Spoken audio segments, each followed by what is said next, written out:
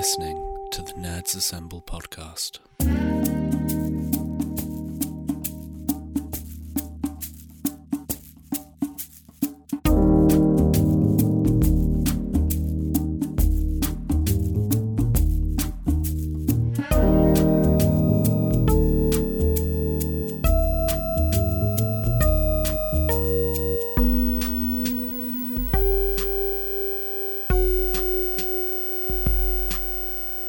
Welcome to episode 294 of the Nerds Assemble podcast. I'm Emily. I'm Paul.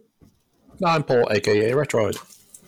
This week we're talking about incredibly hungry hippos, or at least that's what Paul's decided to now deem the acquisition frenzy that is taking place in the video games industry right now.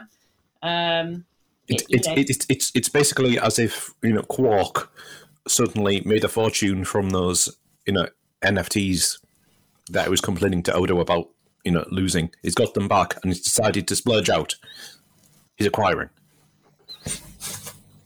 That's what I'm seeing it as.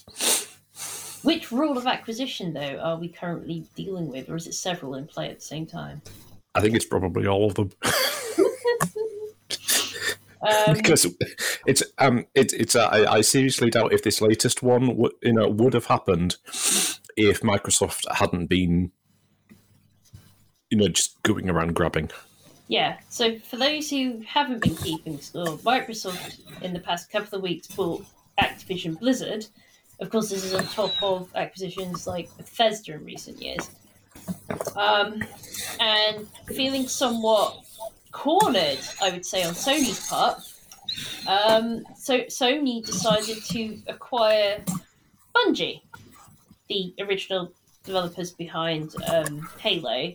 They created Halo essentially, and they're the ones that are behind Destiny. It's rather interesting. The thing is that I was reading was that the Bungie acquisition isn't like, they are now slave to Sony. It sounds like even though Sony now has the controlling stake in them, that they still kind of their own thing. I admit I have not read much up on this because it was recent. It's like it only happened from the time we were recording it. It only happened 5 or so hours ago. I was off playing Life is Strange True Colours, and then I come back and it's like, oh, Sony bought Bungie. Okay. Yeah. Or at least that's how I saw it phrased. So that's interesting. But it's big companies buying smaller companies. I feel like in a way, Microsoft buying Active Blizzard is like a little strange one to me in the sense of, I get they've got a lot of properties that go with your setup and hardware options, both on PC and Xbox. Mm. But it is a messy company to be buying right now because it hasn't sorted its shit out yet, which obviously we talked about previous episodes ago. Yeah, it's kind of indicative of how bad the culture in parts of ActiBliz, King, and whatever other companies they also have are that, a behemoth like Microsoft coming along, everyone's reaction was, oh, thankfully, maybe they can, give it a better work culture. Yeah.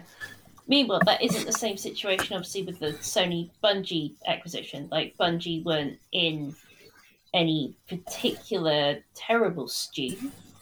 I know Destiny's not been as profitable as they might have liked. I mean, I've played 5 minutes of the second one, I think. What, Destiny? Yeah, Destiny 2, because it was in PS Plus one time and I happened to download it. But I haven't played like an FPS like that or anything in freaking yonks, and I was just overwhelmed by the controls. I was just like, yeah. It certainly wasn't. Yeah, it's like, I like the Halo games, but for me, the best thing about them was always the single player and co-op. So, when they said, "Oh, finally, we're free of being owned now," which is kind of ironic with today. We're going off to do Destiny, which is what we always kind of wanted to do, and it was like a multiplayer thing, and it's just it never appealed from the very first moment they announced it. It didn't appeal when I played a bit at a Eurogamer Expo, which is possibly the first one. I'm not sure. It would have been. I would have thought. Yeah, and then when it was recently added to Game Pass, I didn't bother downloading it because I couldn't be asked. I'm wondering, though, with the Bungie acquisition, is there a chance that they're going to work on something now that isn't Destiny? Maybe the acquisition benefits them, like Bungie, in some ways. It gives them some money to go play on something new. The number one thing I want for any company like this, and this applied mostly to the Activision studios, is for them to be able to work on what they want to do. So you've got Guerrilla, who are doing the Horizon games, and was it? Yeah, I can't remember the name of the second one that's coming out on PS4 and 5 in a month or so. Oh, is it to the West?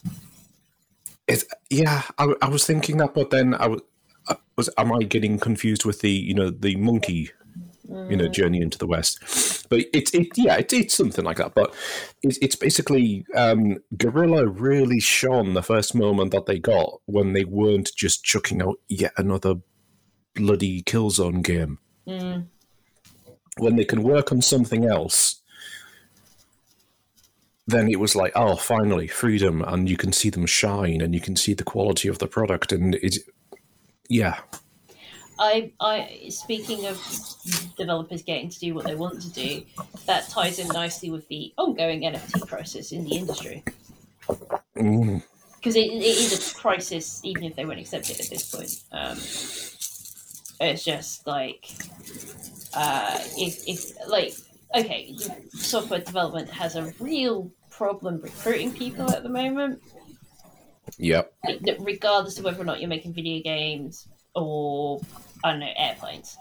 Like, everybody's hurting for devs. Maybe the only side that isn't quite is kind of maybe the lower end of web development. Maybe, and that's just a guess. Mostly, I guess that on account of that. Did you see the latest NFT thing of the weekend? There's been a lot. It's just so incredibly stupid. I just can't believe it's a real thing. It's just, when you're reading something and it's just, this is such a stupid thing, and you're going, oh no, this will change the world. Someone struck upon the idea of minting NFTs of specific colours. Oh, for Lord's sake. So, if another NFT happened to use that colour, then you could get paid royalties for it. I mean, that's the equivalent of trying to basically have a note to yourself, like a musical note, a certain in an octave, and then... The thing is that this is even more ludicrous than that, because it's just, I'm buying green. Okay, well, first of all, fuck off. Second, what's the RGB value of that? So is it going to be 00FF00, in which case can I use 01FF00? Because that's not the colour that you minted. So are you going to pay another $100 so you can mint that one? And in the meantime, I could use 00FF01. And basically, no bugger will be able to tell the difference between them. Well, to be fair, if we run through for some stereotypes here, because actually this is where some stereotypes might be relevant. If we consider the fact that most colourblindness or lack of colour sight or strength of colour sight is in the male-born side of the population, and this whole thing is, from what I've been able to see anecdotally, led maybe 95 to 99% by males, They're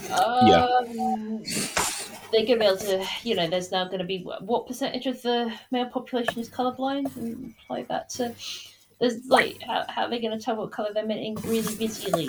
Anyway, It's yeah. Well, and I mean, but the whole thing. There's an excellent, on this topic of, on the topic of NFTs in general and crypto.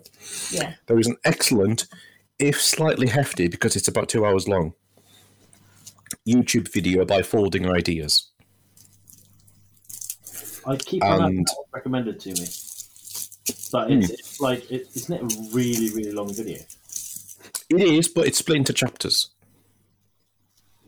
You could have So it goes into crypto, it goes into the origins of crypto, it goes into the problems with crypto, it goes into why Ethereum exists, which is partly the problem that Bitcoin had, where it would take hours to process anything. And then it goes into the idea of NFT gaming, which, by the way, Square, you get fucked. Well, no, did we have execs from, was it Ubisoft over the end of last week going like, oh, the reason gamers don't like NFTs is because they don't understand them? It's like, no, a huge chunk of us do. It's I understand them perfectly, thank you very much. I just think they're really bloody stupid. Yeah. Do you know what? There are applications for blockchain technology which are genuinely useful, and it's almost always for authenticating stuff that genuinely fucking needs to be authenticated, because the security of that stuff and being able to trace its origin effectively would be really beneficial, and almost none of it is for general use. For anybody that doesn't know what NFTs are, do you want to do a brief... Oh my lordy. Shall I give it a go? I'm ready to if... Well, shall I say what the acronym stands for? Yeah. Okay. Yeah. It stands for non-fungible token. Retroid. What is it? It's basically a receipt.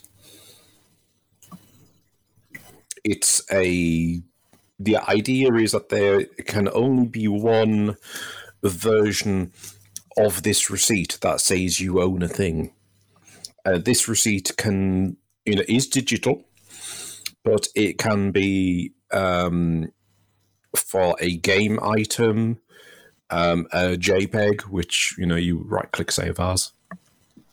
But then the whole idea is the concept is supposed to be that you will own the JPEG, but other people can download it, but you can prove that you have it, which is as useful as it sounds. But the whole idea is you can monetize everything. And then, all these, but everything is free on the net, and, as soon as you upload a JPEG, then other people can download it and manipulate it. The whole idea is, no, you can put a monetary value on this thing, proving that you have the original of this picture.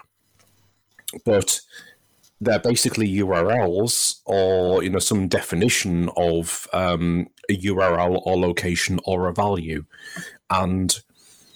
yeah, the whole thing just screams a bubble. It's an investment, but it's basically the Beanie Babies again. And I'm old enough to remember when I was collecting comics, there were monthly magazines dedicated to keeping track of values of variant covers and things like that. Where you would get comics like Gen 13 that would. They would have 13 variant covers of the same issue. And various ones would be, rarer than, the rest. And then, of course, that the arse fell out of that market, just like the arse fell out of Beanie Babies, just like the arse fell out of basically anything that's been a craze for collecting. Yeah. And it's kind of based on the horrible realization that whenever you hear on the news that a Van Gogh painting has sold for a new record value, that's not because someone bloody loves that picture. It's because some investment bro somewhere has decided that the only thing that this painting can do is rise in value. So they bid a stupid amount of money on it so that they can hold it for like 5 or 10 years and then sell it for a theoretical profit. And of course, something is only going to be worth what other people will pay for it. So it's like a libertarian capitalist plus fever dream, where everything is monetizable, and you're not just selling, access to something. Like you're not subscribing to Netflix or say Spotify for later on in the podcast for a service. You're actually saying that you own this thing. And in the meantime, it seems to be there's a relatively small pool of people who are investing in this. But what's really raising alarms is that it seems to be that they're trying to get this to branch out. They're buying adverts on places like Times Square. Buy crypto. You've got that stupid Matt Damon advert that's been running in cinemas and on TV for one of the I forget what they call exchanges, I think, and they're basically places that will take a cut for any transaction. So that's how they make their money. But then you've got that absolutely ludicrous. It's just, people are going to look back on it in years and wonder what the hell was going on in the world. Some talk show host, can't remember his name, talking to Paris Hilton. Oh, I can... Yeah, I can think of him. I can see it. I want to say Jimmy Kimmel, but... No, it wasn't Kimmel. Was it Kimmel? No, it wasn't Kimmel. It's just, I don't know when it comes to American talk show hosts. It's just basically they keep coming up. They crop up on links like this. But where Stranding. That's all I can remember. Which I think Conan. Is it Conan? No. Yeah, not Conan. No. He's technically kind of retired now, isn't he? No, it's not him. I'm thinking talk show. Somebody else. There's so many of them. We like over here, you just need to normally remember whether or not Graham Norton's got a season go or not these days. A talk show host and Paris Hilton talking about she's bought an ape, which is one of the I think billionaire Bored Ape Yacht Club, whatever they're called, the Bored Ape ones. All my apes are gone. And she bought this ape because it reminds her of herself, and he's saying, "Oh, I've got this ape," and it's just one of the most surreal things. It's like these people. You could just commission artists to just make some art for you. Yeah, it's just pay an artist to make a nice picture, not a variant of a bloody bored ape that's got slightly different haircut or glasses or. And whatever. Rainforests tend to get destroyed. And I think that's one thing we haven't mentioned is the environmental cost of this type of technology is yet to be squared in any sane, sensible, safe, still the climate way. That's the thing. One of the things I picked up from Folding Ideas on his video on crypto is I knew the whole thing of you could crunch crypto on the blockchain and then you could, earn a little bit of coin for your Witcher. JPEG. I knew all that, but what I didn't realise was that part of the huge waste of it is that it's all competitive, because of course it bloody is, isn't it? Yeah. So everyone competes to do the mathematical calculation for this hash, which will complete this transaction. But then only the people who win and get, turn in their work first are going to get the fractions of a penny of a Bitcoin. So you have huge redundancy. You have huge waste where only the big investors are going to be able to, turn in the, that work and get, the bit pennies.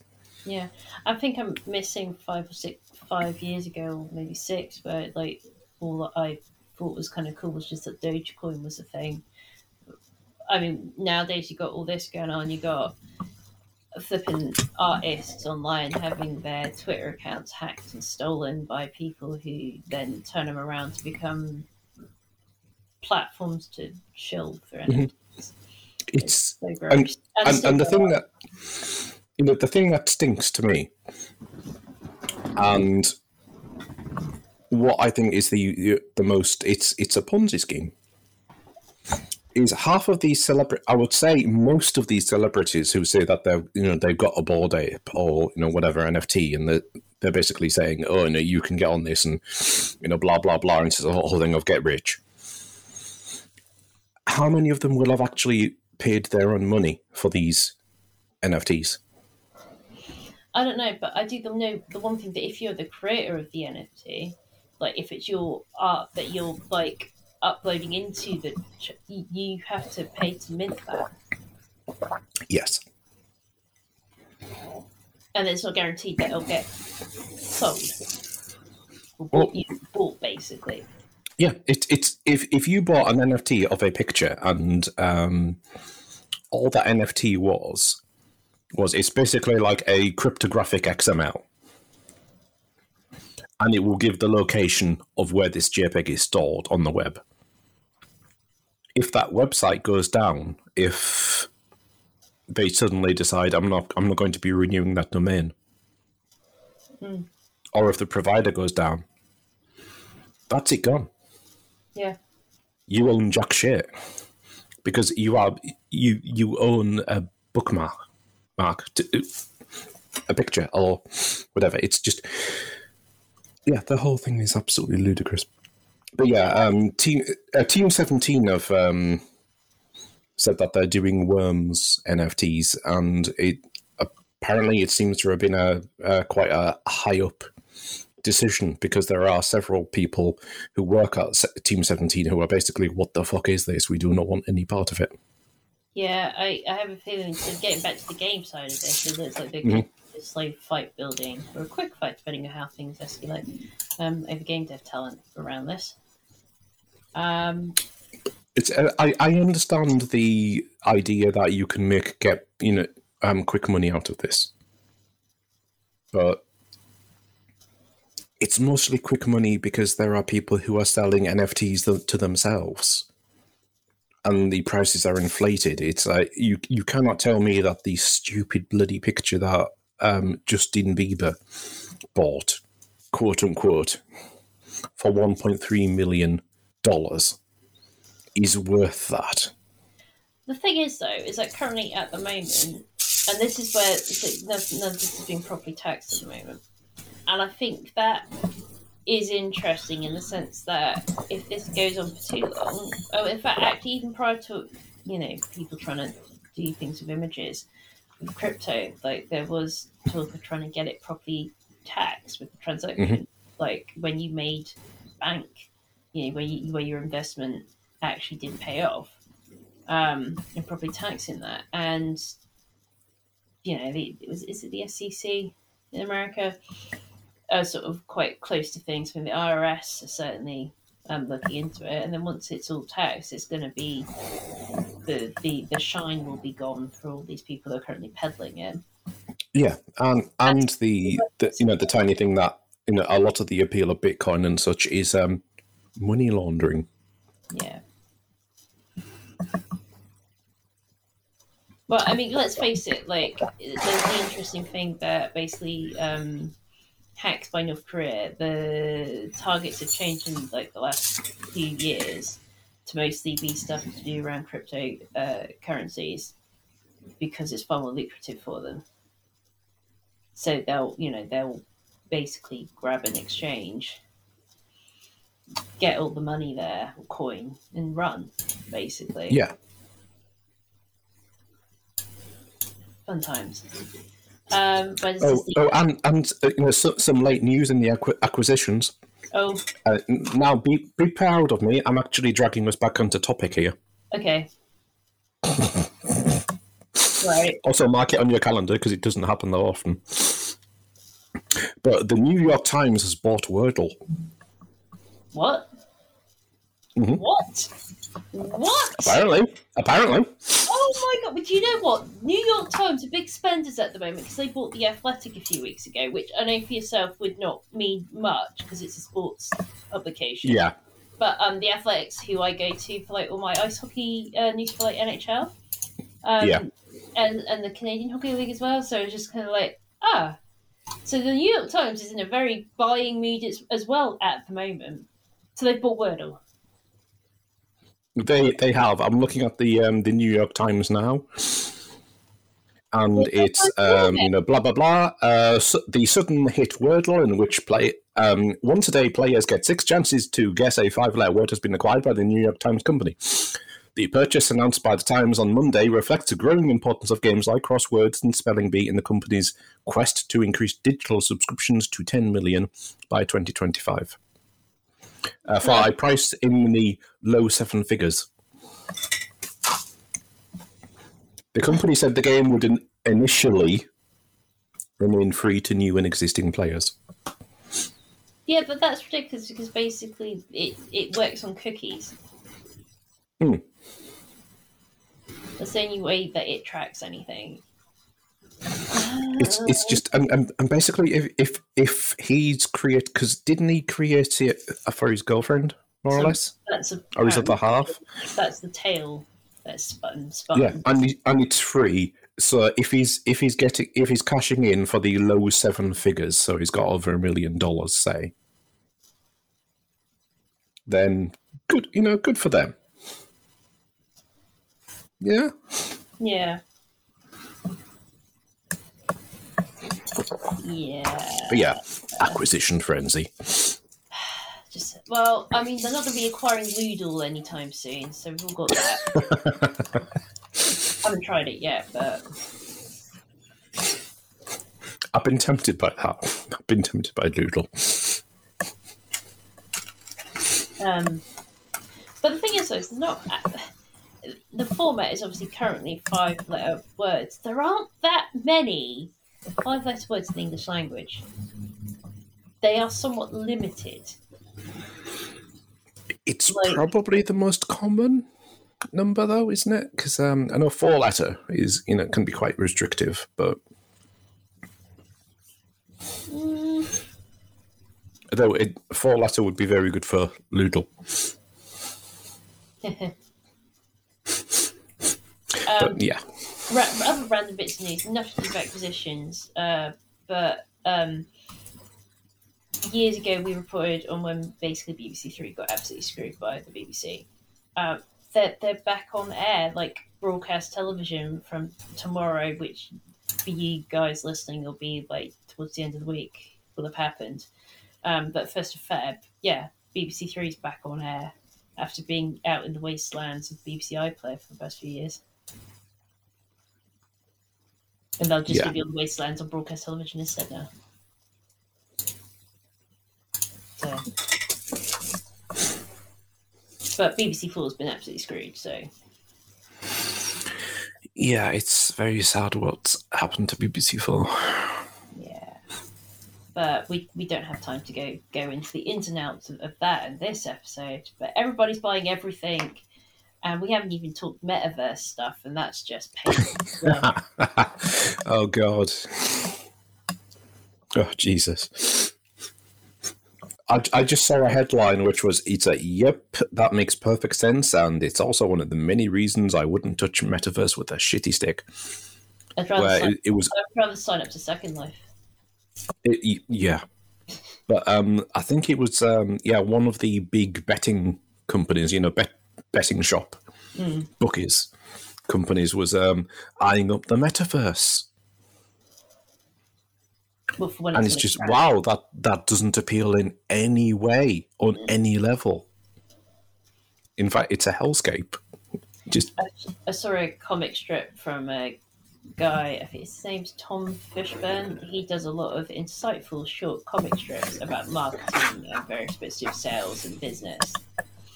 And he had one before Christmas that was just like two people sitting around a table with like headsets on, VR headsets, just being like, yeah, everyone's going to come to everyone because people like brands. People love brands, don't they? Blah blah blah. It's just like, and he's obviously tongue in cheek there. Like he's saying that like these people in this comic strip are idiots. But we all know that people do not love brands that much to want to be constantly exposed to them. So yeah, 2022 feels like the Ouroboros year of technology. Yeah. A little bit. So it's not as weird as other years, but it's a bit more hellscape. It's a bit more sort of Black Mirror. Hellscape. So let's move on to happier things. I mean, okay, let's just point out I'm not actually unhappy with Sony buying Bungie. I'm interested to see what this will mean in terms of Bungie's output. Yeah, it's just, personally to me, I didn't really care about Halo multiplayer. I'd not cared about Destiny. Yeah. But if this gives them some financial independence, then I'm all for it, and I look forward to seeing what else they will do. But you know what we need to do? You know what we need to do? What? We need to have a poll on which companies are going to get bought next and by who. I'm still kind of sitting back and looking at Ubisoft and EA. Well, so Ubisoft's currently owned by owned by Vivendi, who are the previous owners of Activision Blizzard. Maybe? I think they are, or at least Vivendi has a controlling stake. That's the French company Vivendi. So, if anyone whose hands aren't freezing wishes to check the information out right now, feel free to. But there's smaller purchases that could be made for an interesting choice of purchasing. What if somebody bought somebody like 2K? Indeed. Riot Games. I don't know if anyone can afford Rockstar at the moment because they seem to kind of roll in money a little bit. Yeah.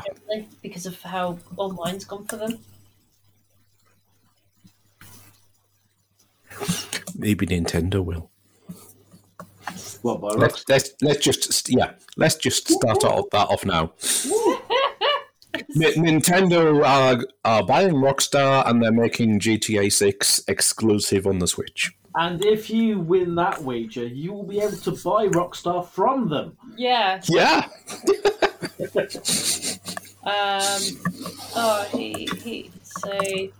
Because Warner Brothers has got Rocksteady, but is Warner feeling pretty happy about games at the moment or not?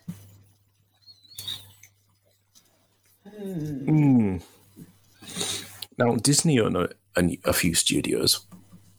Yeah, but they're weird. They're not to be trusted over like how they feel about games because games go in and out of fashion with them quite a bit.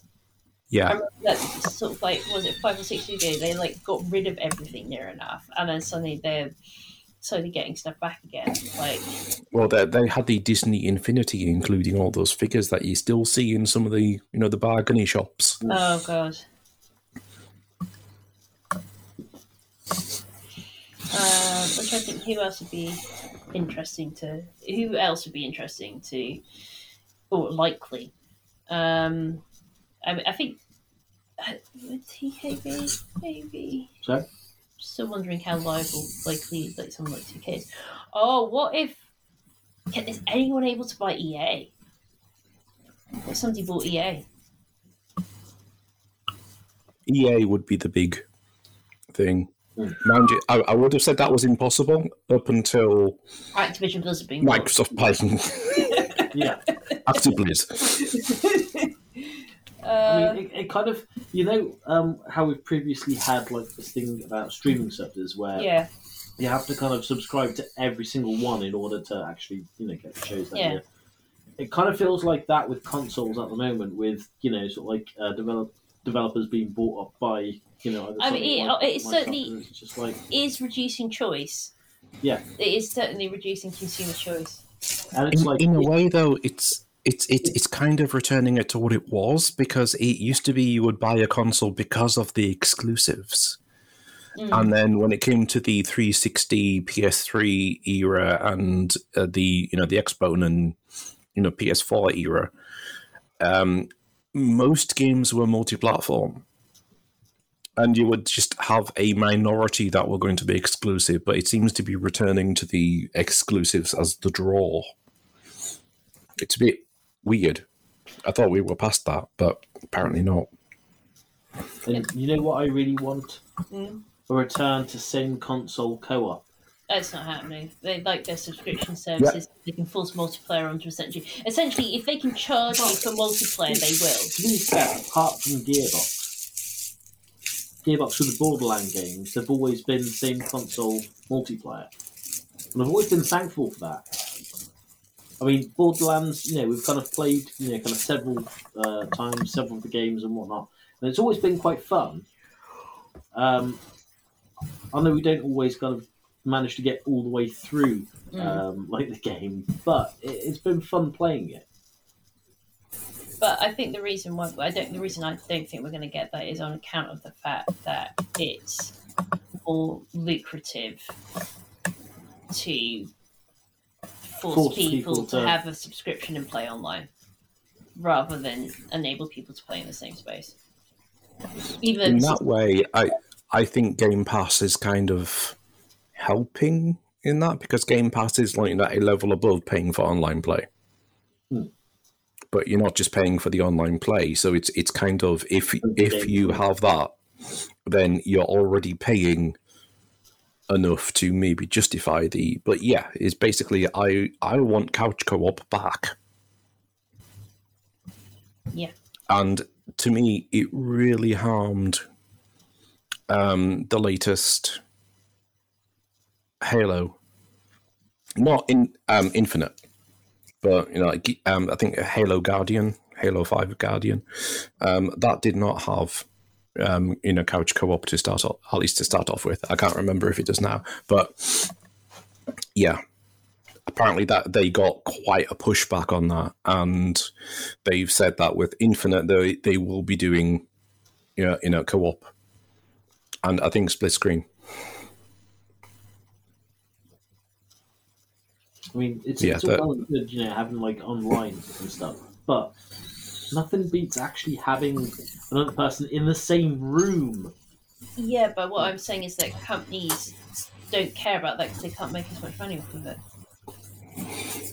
Yeah, but one of the things I thought was pretty great when I played it was you could play Halo 3 both online and couch co-op. You could have like 3 players playing co-op, or 3 or 4 players, and you could have one person driving, one person on the gun, and one person shotgun in the Warthog, and it could just be a mix between who was in who was playing over live and who was sitting on the couch next to you. And that to me is how it should be. It just worked really well, and that it just felt like such a slap in the face when I got Halo 5 and it just did not support it. Just, oh, come on.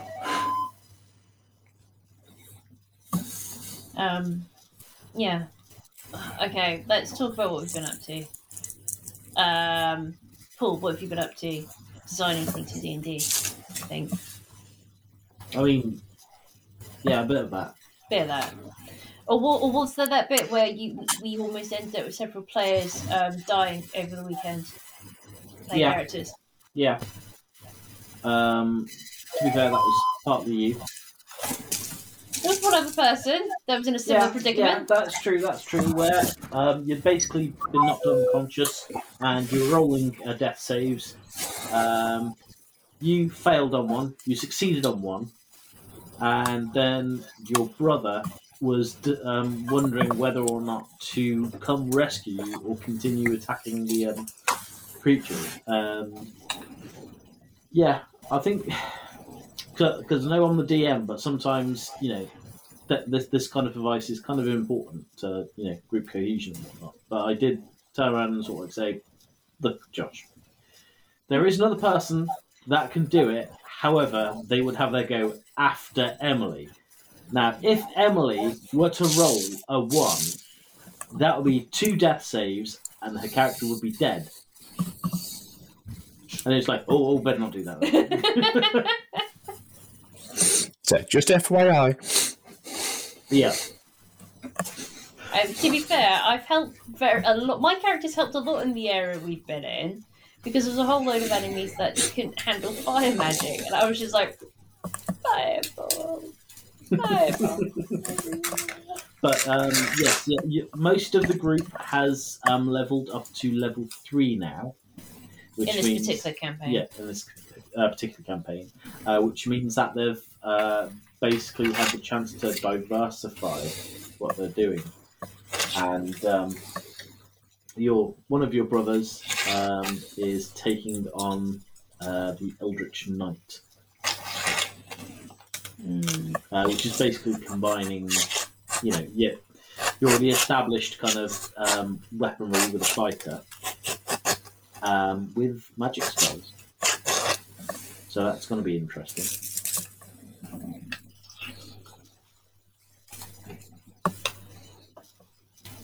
And I've also got printed out A2 size posters of maps for campaigns as well. They're pretty. They are very pretty. And I've got them in metal frames as well. Oh! Considering that we finally finished watching Witcher season 2. Yay! Did you have any thoughts on it other than mine, which are it was too short? Where's the rest? Which I didn't feel so much with the first season. I mean, the first season, it was a bit all over the place. The second season seemed far more straightforward. But I feel like it concentrated very heavily on Ciri. Which isn't necessarily a bad thing. But it was like, I think we could have done with more Jaskier. Well, I mean, that's my thoughts anyway. Well, yeah. More of his entirely "I am not bothered." I'm fine without you. With Witcher song in the more. Yeah. Is that I'm fine without you. In fact, I'm so fine. I've written a song and I'm going to perform it several times now. Is that okay? Okay. It took me a while to realise who sort of like the season's main big bad idea was kind of linking to in terms of ideas. Because I was just like, well, what's the real big bad behind the scenes? Oh, okay. It took a while for me to realise that. Even once they got shown once, it wasn't until the second time they really hit.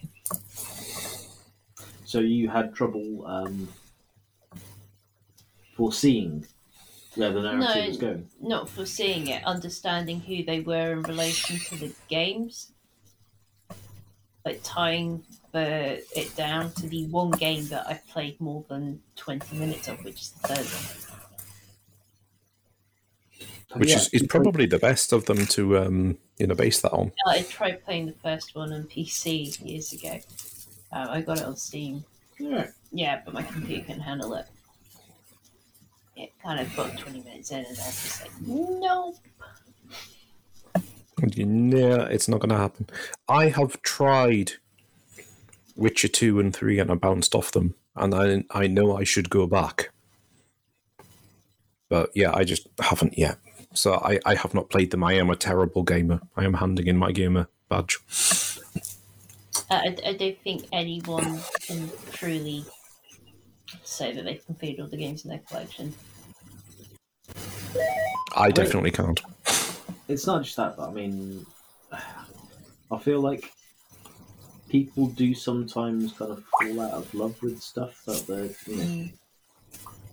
But we should take this back to Witcher Season 2, because we were talking about Witcher Season 2. Did you like it? Yeah. I think I liked it as well.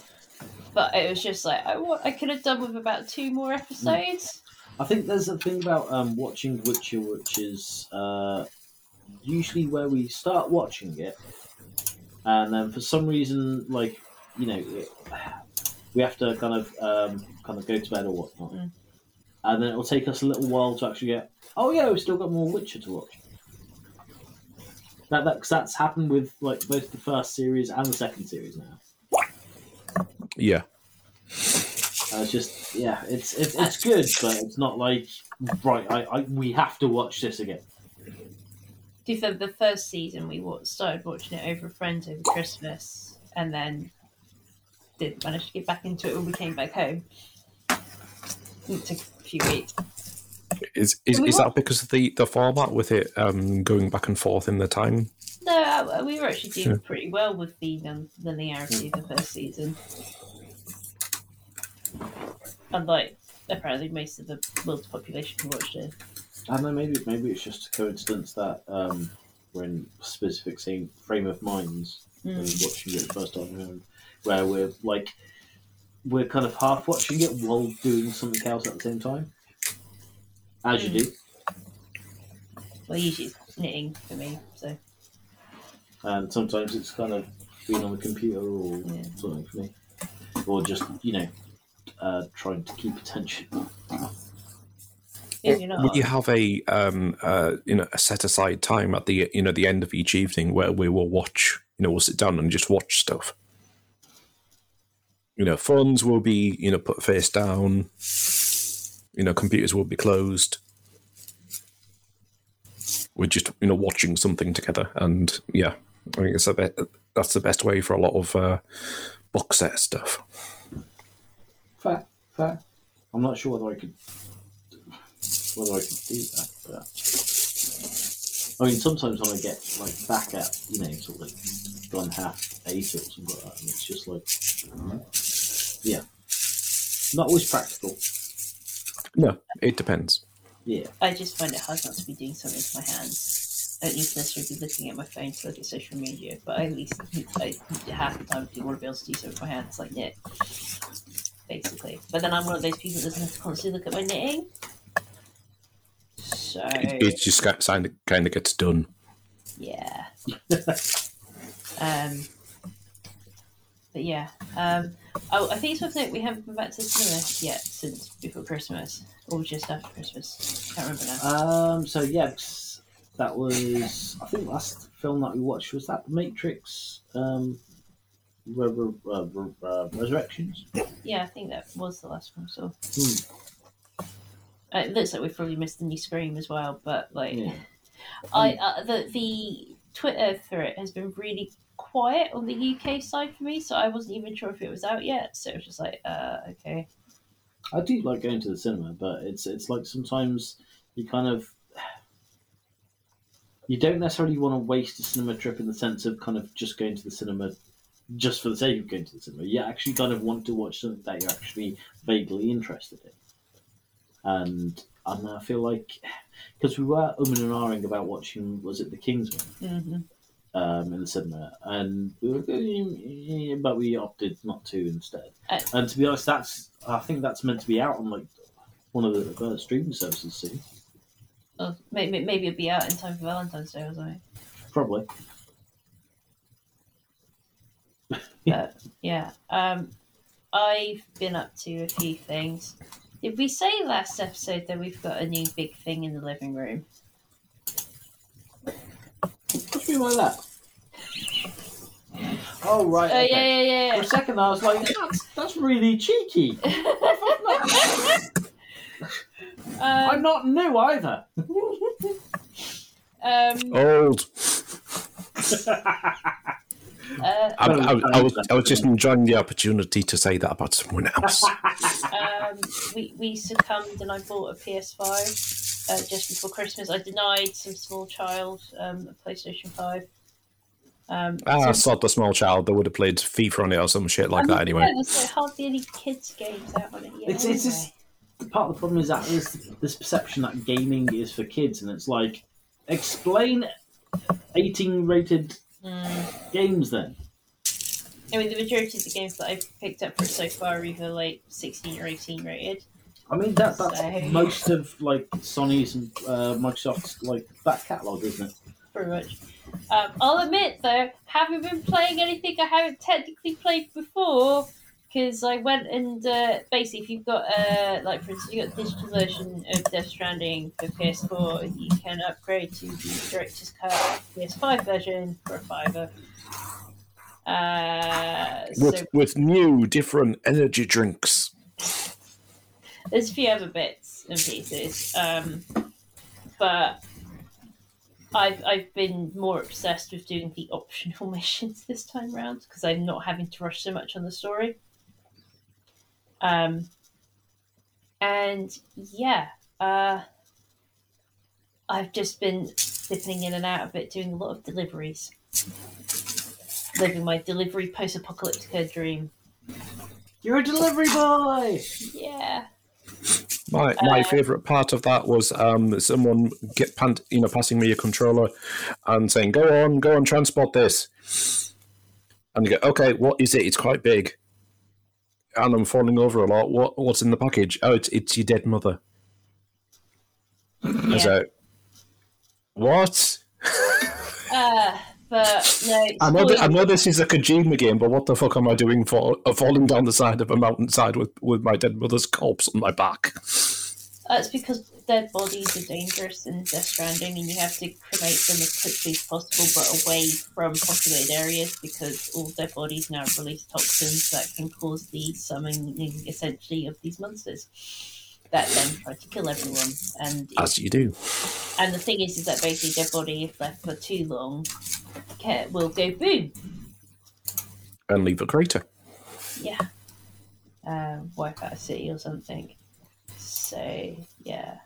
But anyway, I'm playing Death Stranding Director's Cut slowly but surely. And then I got distracted by the fact that last week a new Pokemon game came out. And I've played a couple of hours on that so far, which is was it Pokemon Legends? Is it Arceus or Arceus? I wouldn't say they want to pronounce it Arceus. It must be Arceus. That they want it sort of pronounced, which is perhaps the most RPG-esque game so far, in the sense you've kind of got more of an open world type thing going on and way more story. And yeah, it's been quite fun so far. Just kind of pottering about on that, trying to, like, it really wants you to, like, the whole game's mission is to fill the Pokedex, like more so than the original Source Star games. Yeah, So, that's quite fun. And I think then the main other two things that I've been doing aside from that is, I'm partway through. I'm watching The Big C, because there's nothing like being 12 years late to television events. That's how long it's been. It was like 2010 it started. Oh, right. Yeah, it was like on before Hannibal. Oh, didn't we research it and found out that it came out before, or was it after Breaking Bad? It was after, by like a couple of years, but not by much. Okay.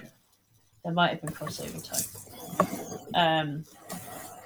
But yeah, so The Big C, which is about a woman going through the trials of stage 4 cancer, but kind of with a lot of dark humour and stuff.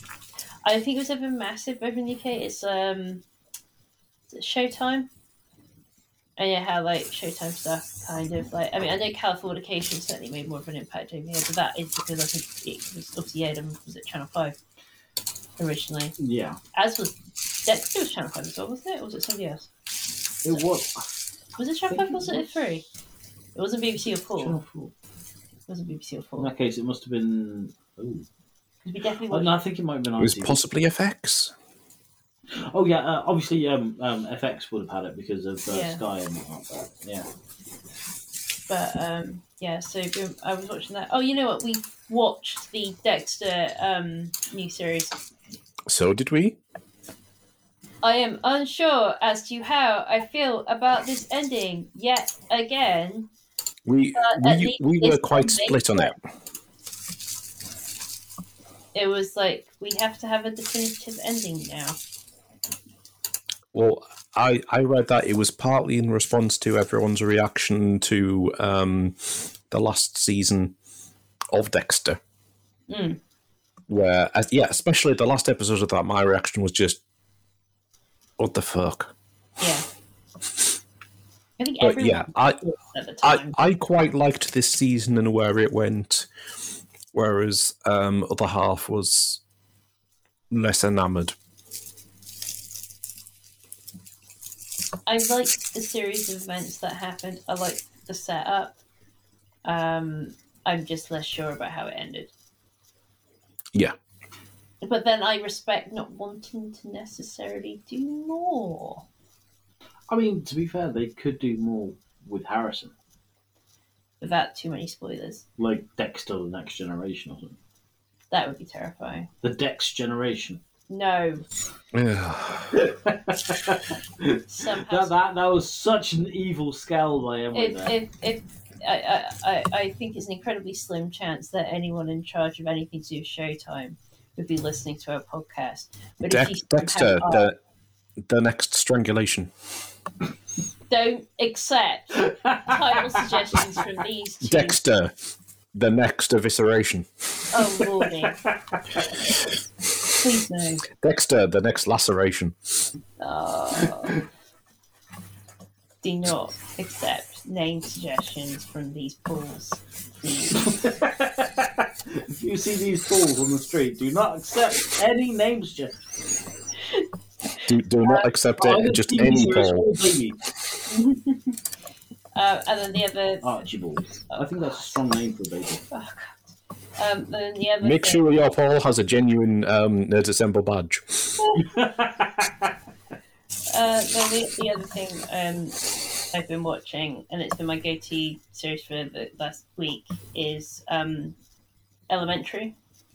Mm. I have talked about this show before, but what might not be clear is that I never finished watching it the last time round. I got a few seasons in and then kind of trailed off.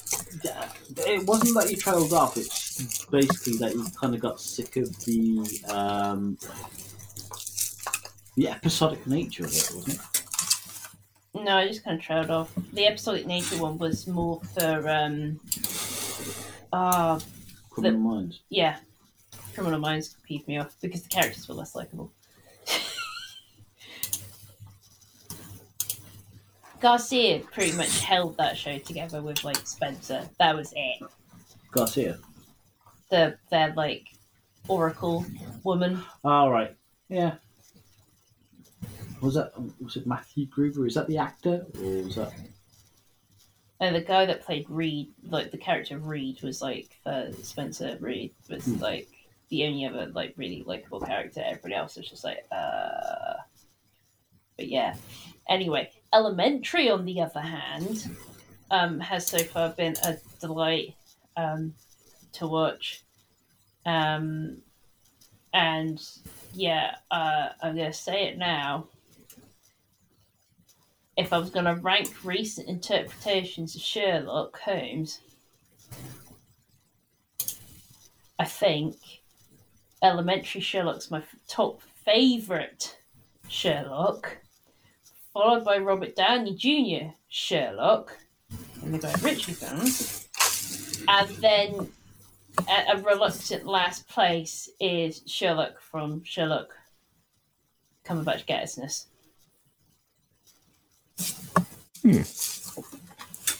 Basically.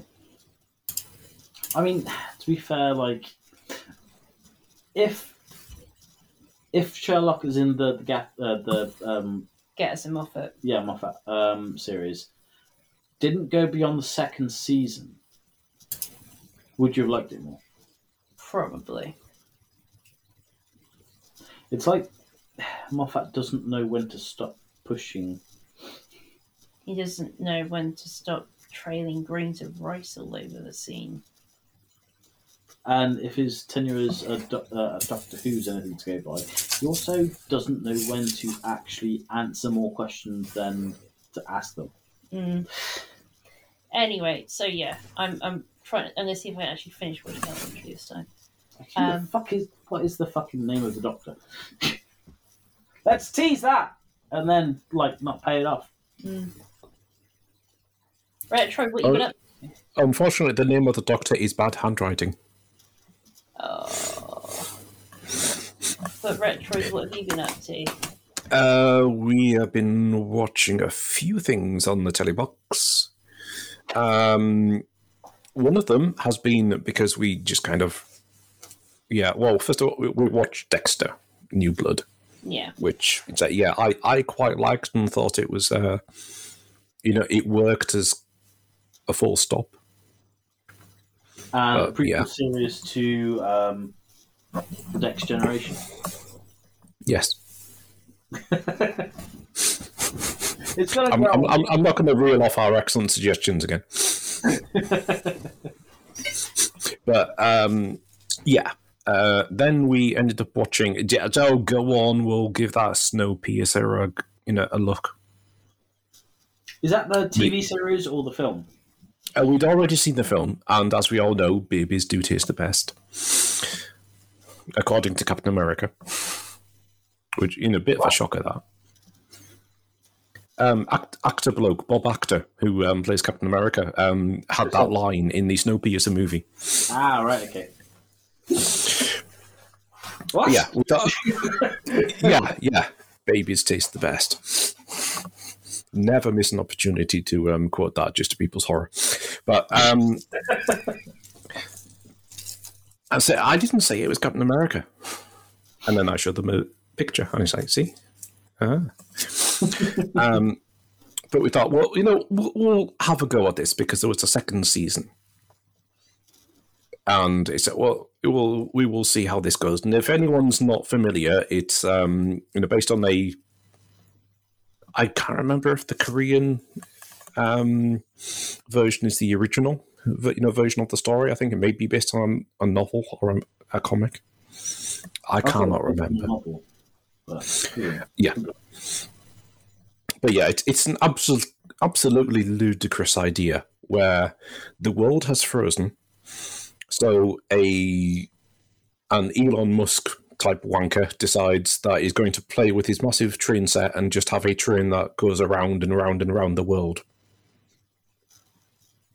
And it has to keep going to generate its own power. But it's basically, a tagline in both the series and the film is the eternal engine, where it will keep going so long as it can, keep up its speed.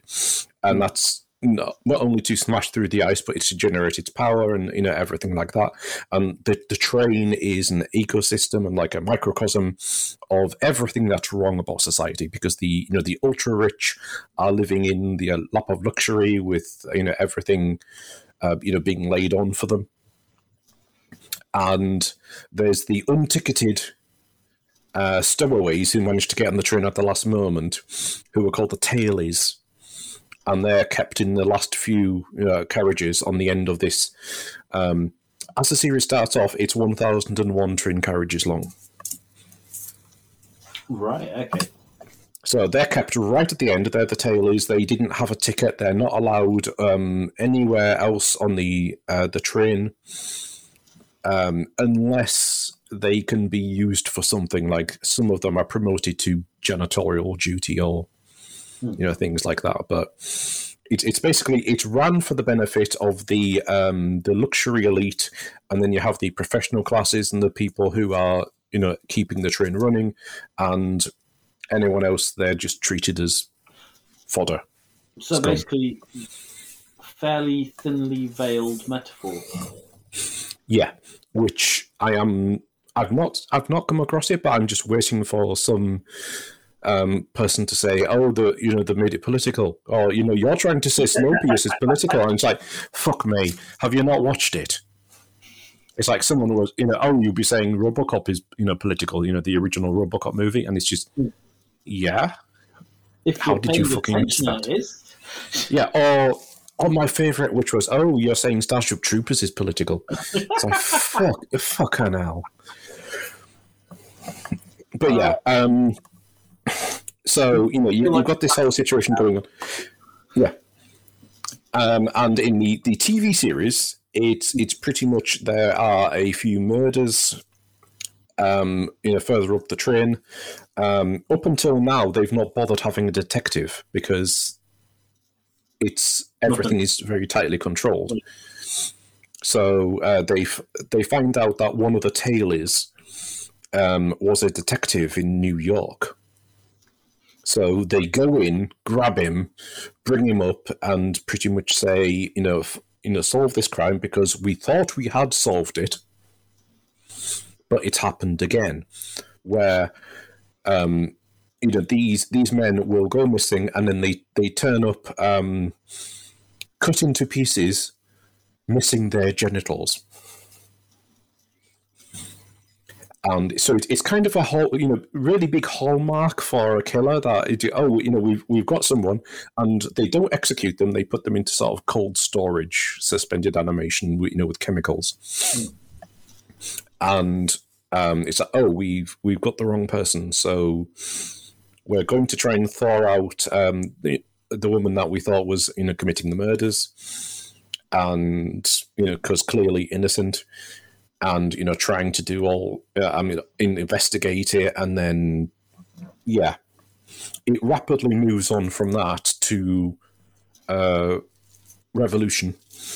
And then you get revelations about who's actually running the train. Because it's the voice of Sean Bean, who's Mr. Wilfred, who, owns the train. But you only ever see... Jennifer Connelly's Melanie, who is the the voice of the train, who does most of the announcements, apart from Mr. Wilfred, who will do the really big ones where something is happening and they're changing course to go through this, and we're asking for the patience of the passengers, etc., etc. He'll do that, but yeah, it turns out that it's Jennifer Connelly's character who is in charge, and then. That kind of gets you up to the end of the first season, missing out with significant chunks of things, and then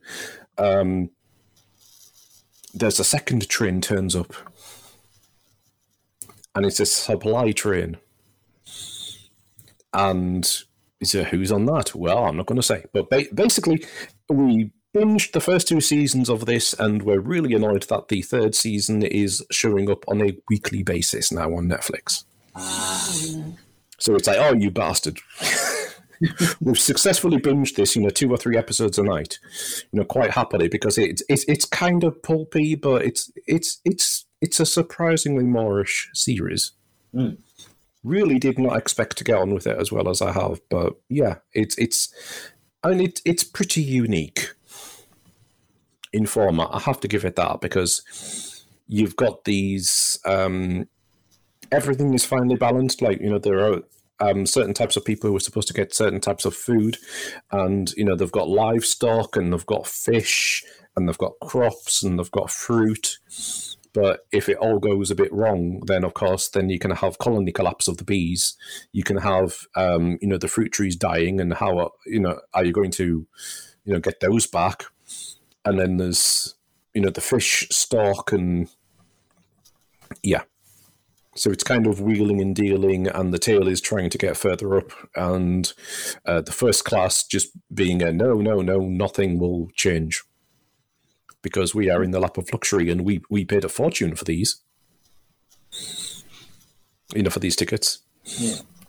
But it works quite well as a series. I think it works a lot better as a series, because you can kind of expand on themes. Oh, definitely.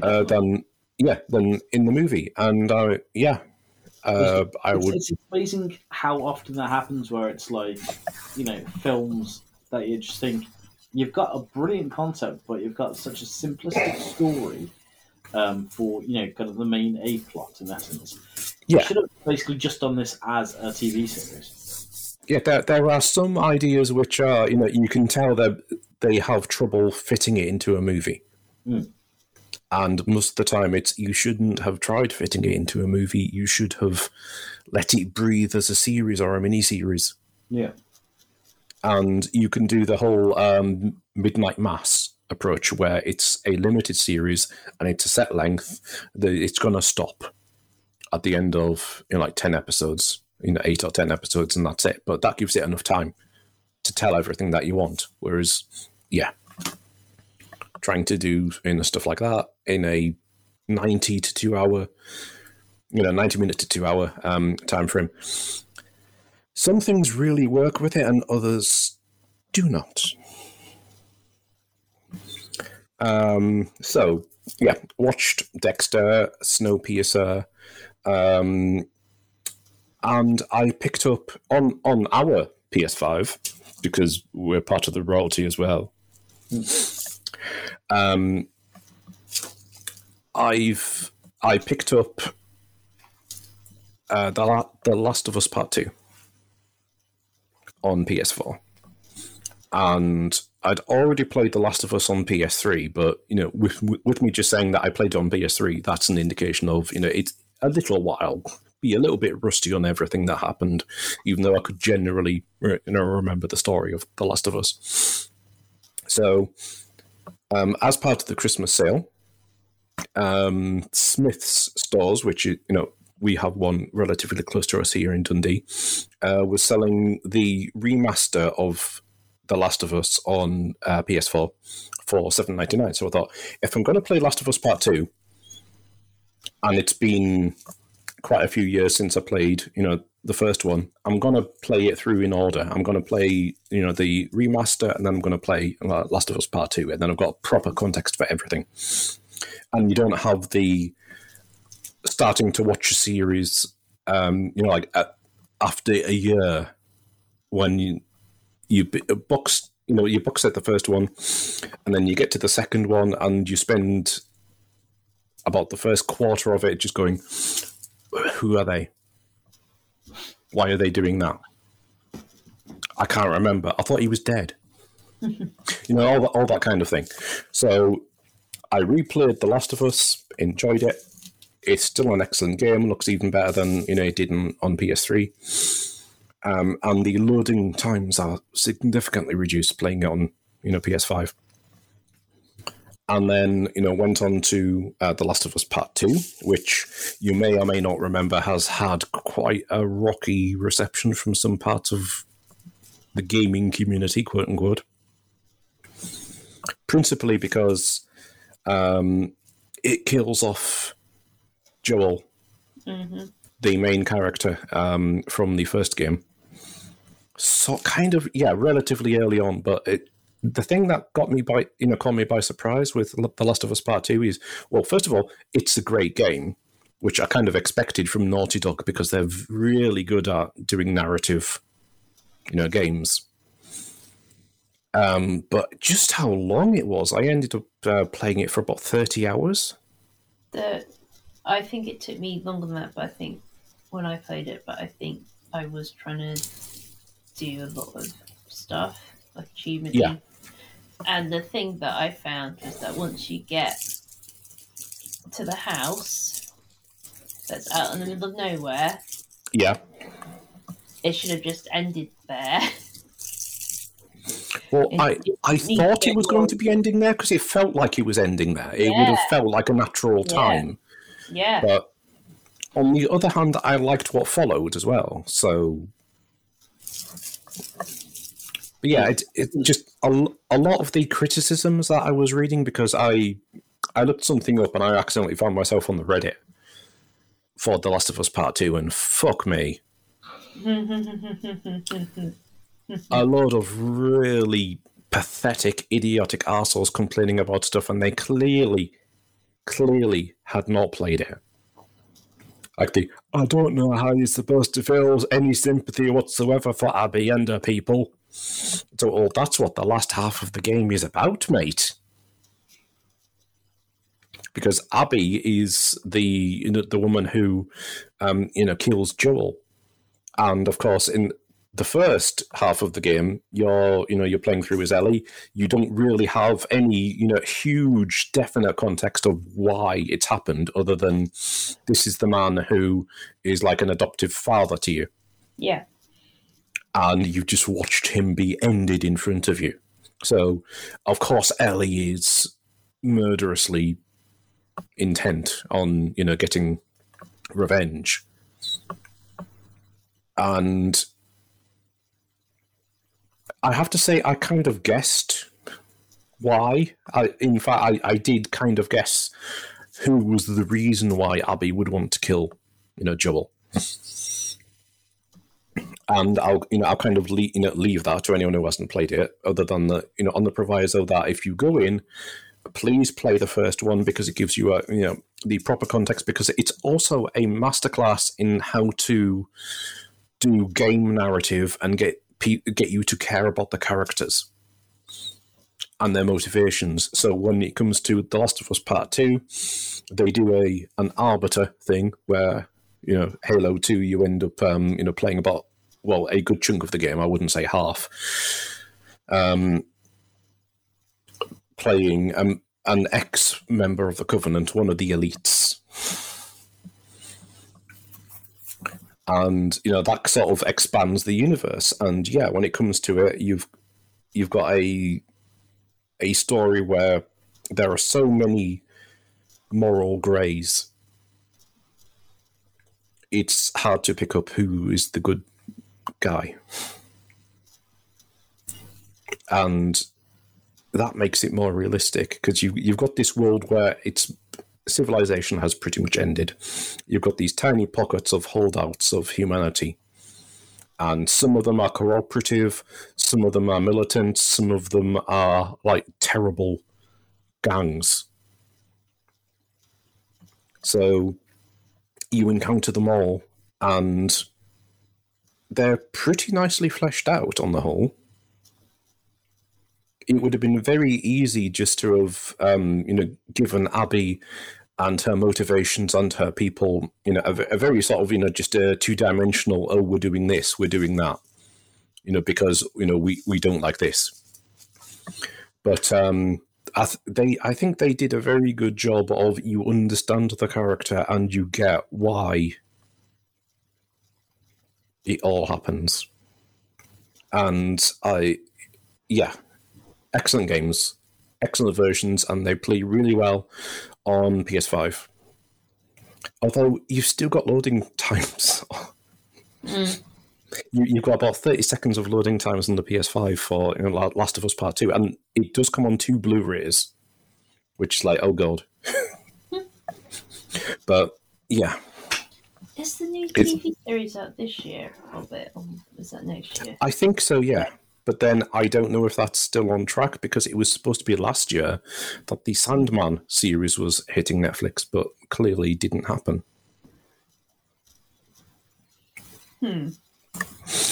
Yeah, we've also started watching a Korean zombie series called All of Us Are Dead.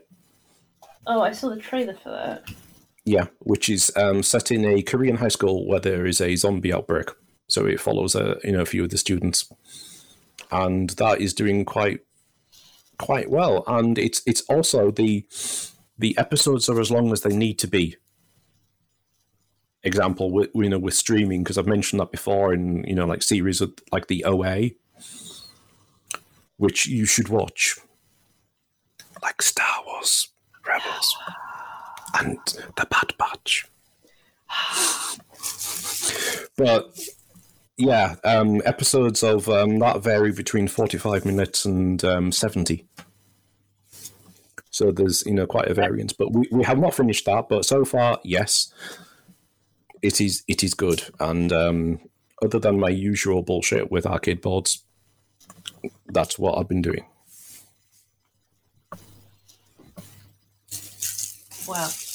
I have to admit that All of Us Are Dead is something that I think I want to try watching, but of course because I've probably been watching a subtitle.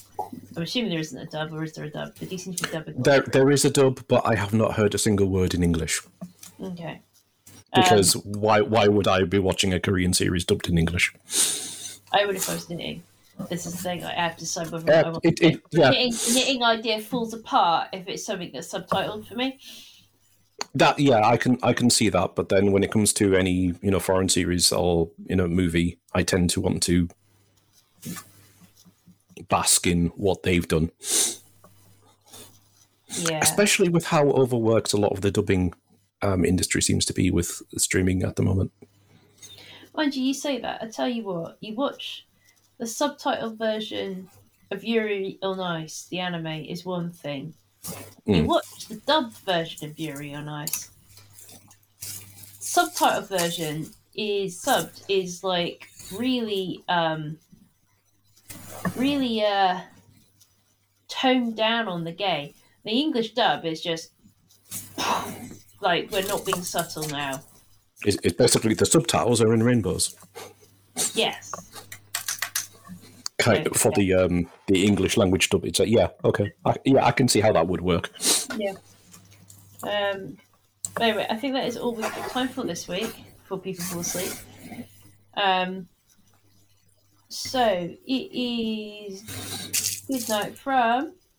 It's good night from me, Paul Wood. I'm Retroid on Eurogamer.net and Super Retroid on Twitter. It's good night from me, Paul Blewett. I'm on Twitter at Paul Blewett. It's good night from me, Emily King. I'm on Twitter at EMKingMA. You can find notes for this episode over at www.nerdsassemble.co.uk. We're on Twitter and Instagram as Nerds Podcast. We're on Facebook as Nerds Assemble Podcast.